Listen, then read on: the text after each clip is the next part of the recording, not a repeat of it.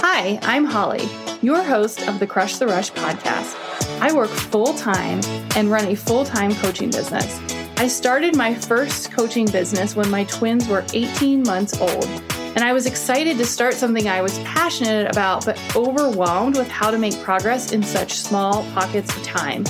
The methods of working 3 to 4 hours a day in blocks of time didn't work, quite frankly, because I didn't have it.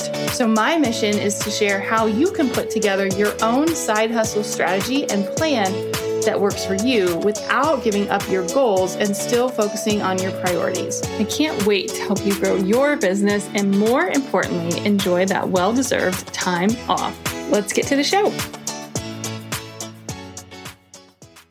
Hey there, I wanted to pop in really quick and invite you to join me as an extension of this podcast over in the Crush the Rush community.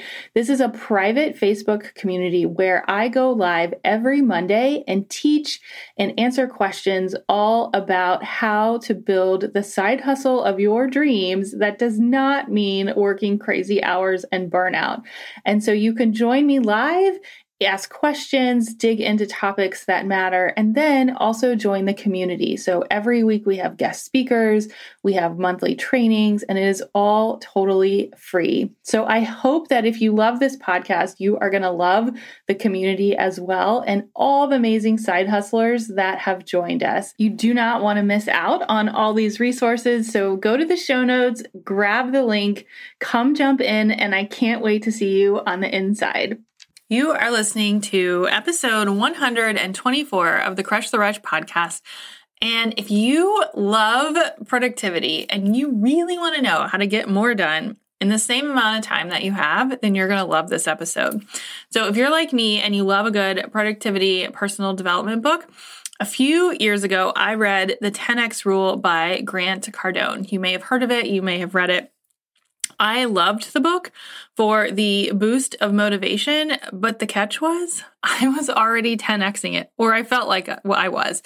And by that, I mean, I was already waking up at like 4:30 in the morning, working until 10 or 11 at night, managing 3 jobs, 2 side hustles, a full-time job. And I read the book thinking, this is great, but I don't know where I can find more time to do more. Like, I just don't know how to do this. And that is when I realized that I couldn't keep going at the pace that I was going, but needed to find a way to 10x my output without 10xing my effort. Does that make sense? So there's a difference in output versus effort. So according to a Medium article by Michael Melberg, our behavior separates the massively productive from the disorganized and overwhelmed. And I honestly couldn't agree more, because let's use the example of reading a book. So you set out a goal to read this awesome business book. You put your kids to bed early, you stay up late, and you just can't get yourself to read another thing at 11 o'clock at night, so the book sits at your bedside table. Insert the 10-minute rule. So every morning you set your watch for 10 minutes and read as much as you can, and after 1 month, you finish the book. After a year, you finish 13 books, and 10 minutes a day equals almost 60 hours of reading in a year. 10 minutes a day, that sounds pretty reasonable, right? With pretty awesome results.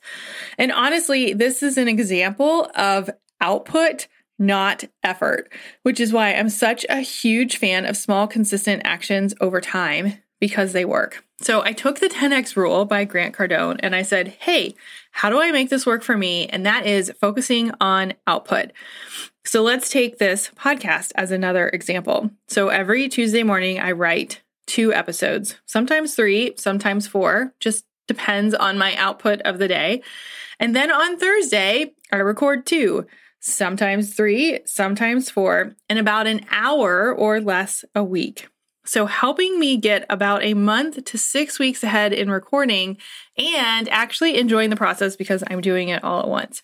As an example, for this example, I wrote this on the patio on our porch one morning, watching the sunrise, and it was awesome. And I am picturing that as I'm recording this, which just makes the whole process more enjoyable. So if I haven't convinced you yet that small focus actions work and will actually help you increase your output, let's break it down into a few more steps so that you can 10x your output without taking up more time. So the first thing that you want to do is spend 10 minutes planning your day before it starts. So I use 10-minute timers for a lot of things, but you don't need to spend any more time than that. Plans change, meetings change. Just get an idea before the day starts of what you want to focus on. You can do this first thing in the morning. I personally like to do mine the night before so that I don't wake up anxious, but just set aside some time to know what you're going into for the day. Number 2, when you get overwhelmed, do a brain dump. This is usually step 1 on every activity that I do. And I know that I've mentioned it a lot lately, but it works because it just empties your mind. And then you can make better sense of your thoughts. Number 3, pick your focused tasks. And this is where the cake method comes in. And I know last week in the pep talk, I mentioned the cake method as well. It's also episode 92, but I promise you this works. So you pick 3 things that you're going to do to completely focus in on your day and do those things first. Most of these tasks should be no longer than 20 to 30 minutes, an hour max. And if they are longer, you need to break them up into smaller tasks, set a timer, going back to that 10-minute rule at the beginning, and get them done. Easy peasy, right? And we're only on step 3. Number 4, Eat That Frog. So this is another book that I read sort of early on in my entrepreneurial career. It's by Brian Tracy, and it basically talks about how you should do your most pressing and sometimes hardest task first. This is the task that takes the most energy.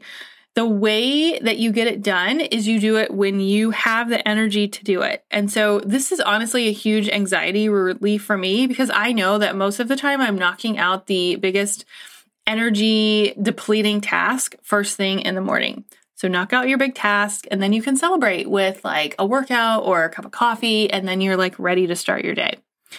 Number 5, and this is a bonus tip, and we've talked about it a little bit already, is use timers. If you have a big task to work on, that frog, as in eat the frog first, set a time for 1 hour and work on that one thing and only that. Like put your phone away, close all the tabs, and you will be surprised how much you can get done in that short amount of time. If you have an email you need to send but nervous to send it, set a timer for 10 minutes, write the email, proof it, send it.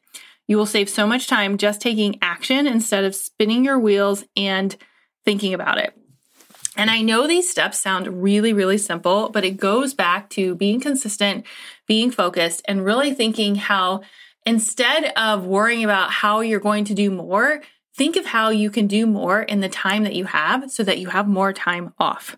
And I really wanted to share this episode because I truly believe at my core that small, consistent actions over time will win. And sometimes you just need a reminder to keep it simple. So make a list, set your timer, stay focused, and take action. And I hope this helps you 10x your output, but more importantly, gives you some well-deserved time off.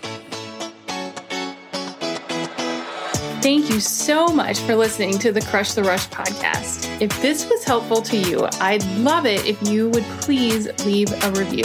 It is truly what makes this show keep going and keeps the amazing guests possible. Even better, tag me on Instagram stories and let me know what you think. I cannot wait to hear from you.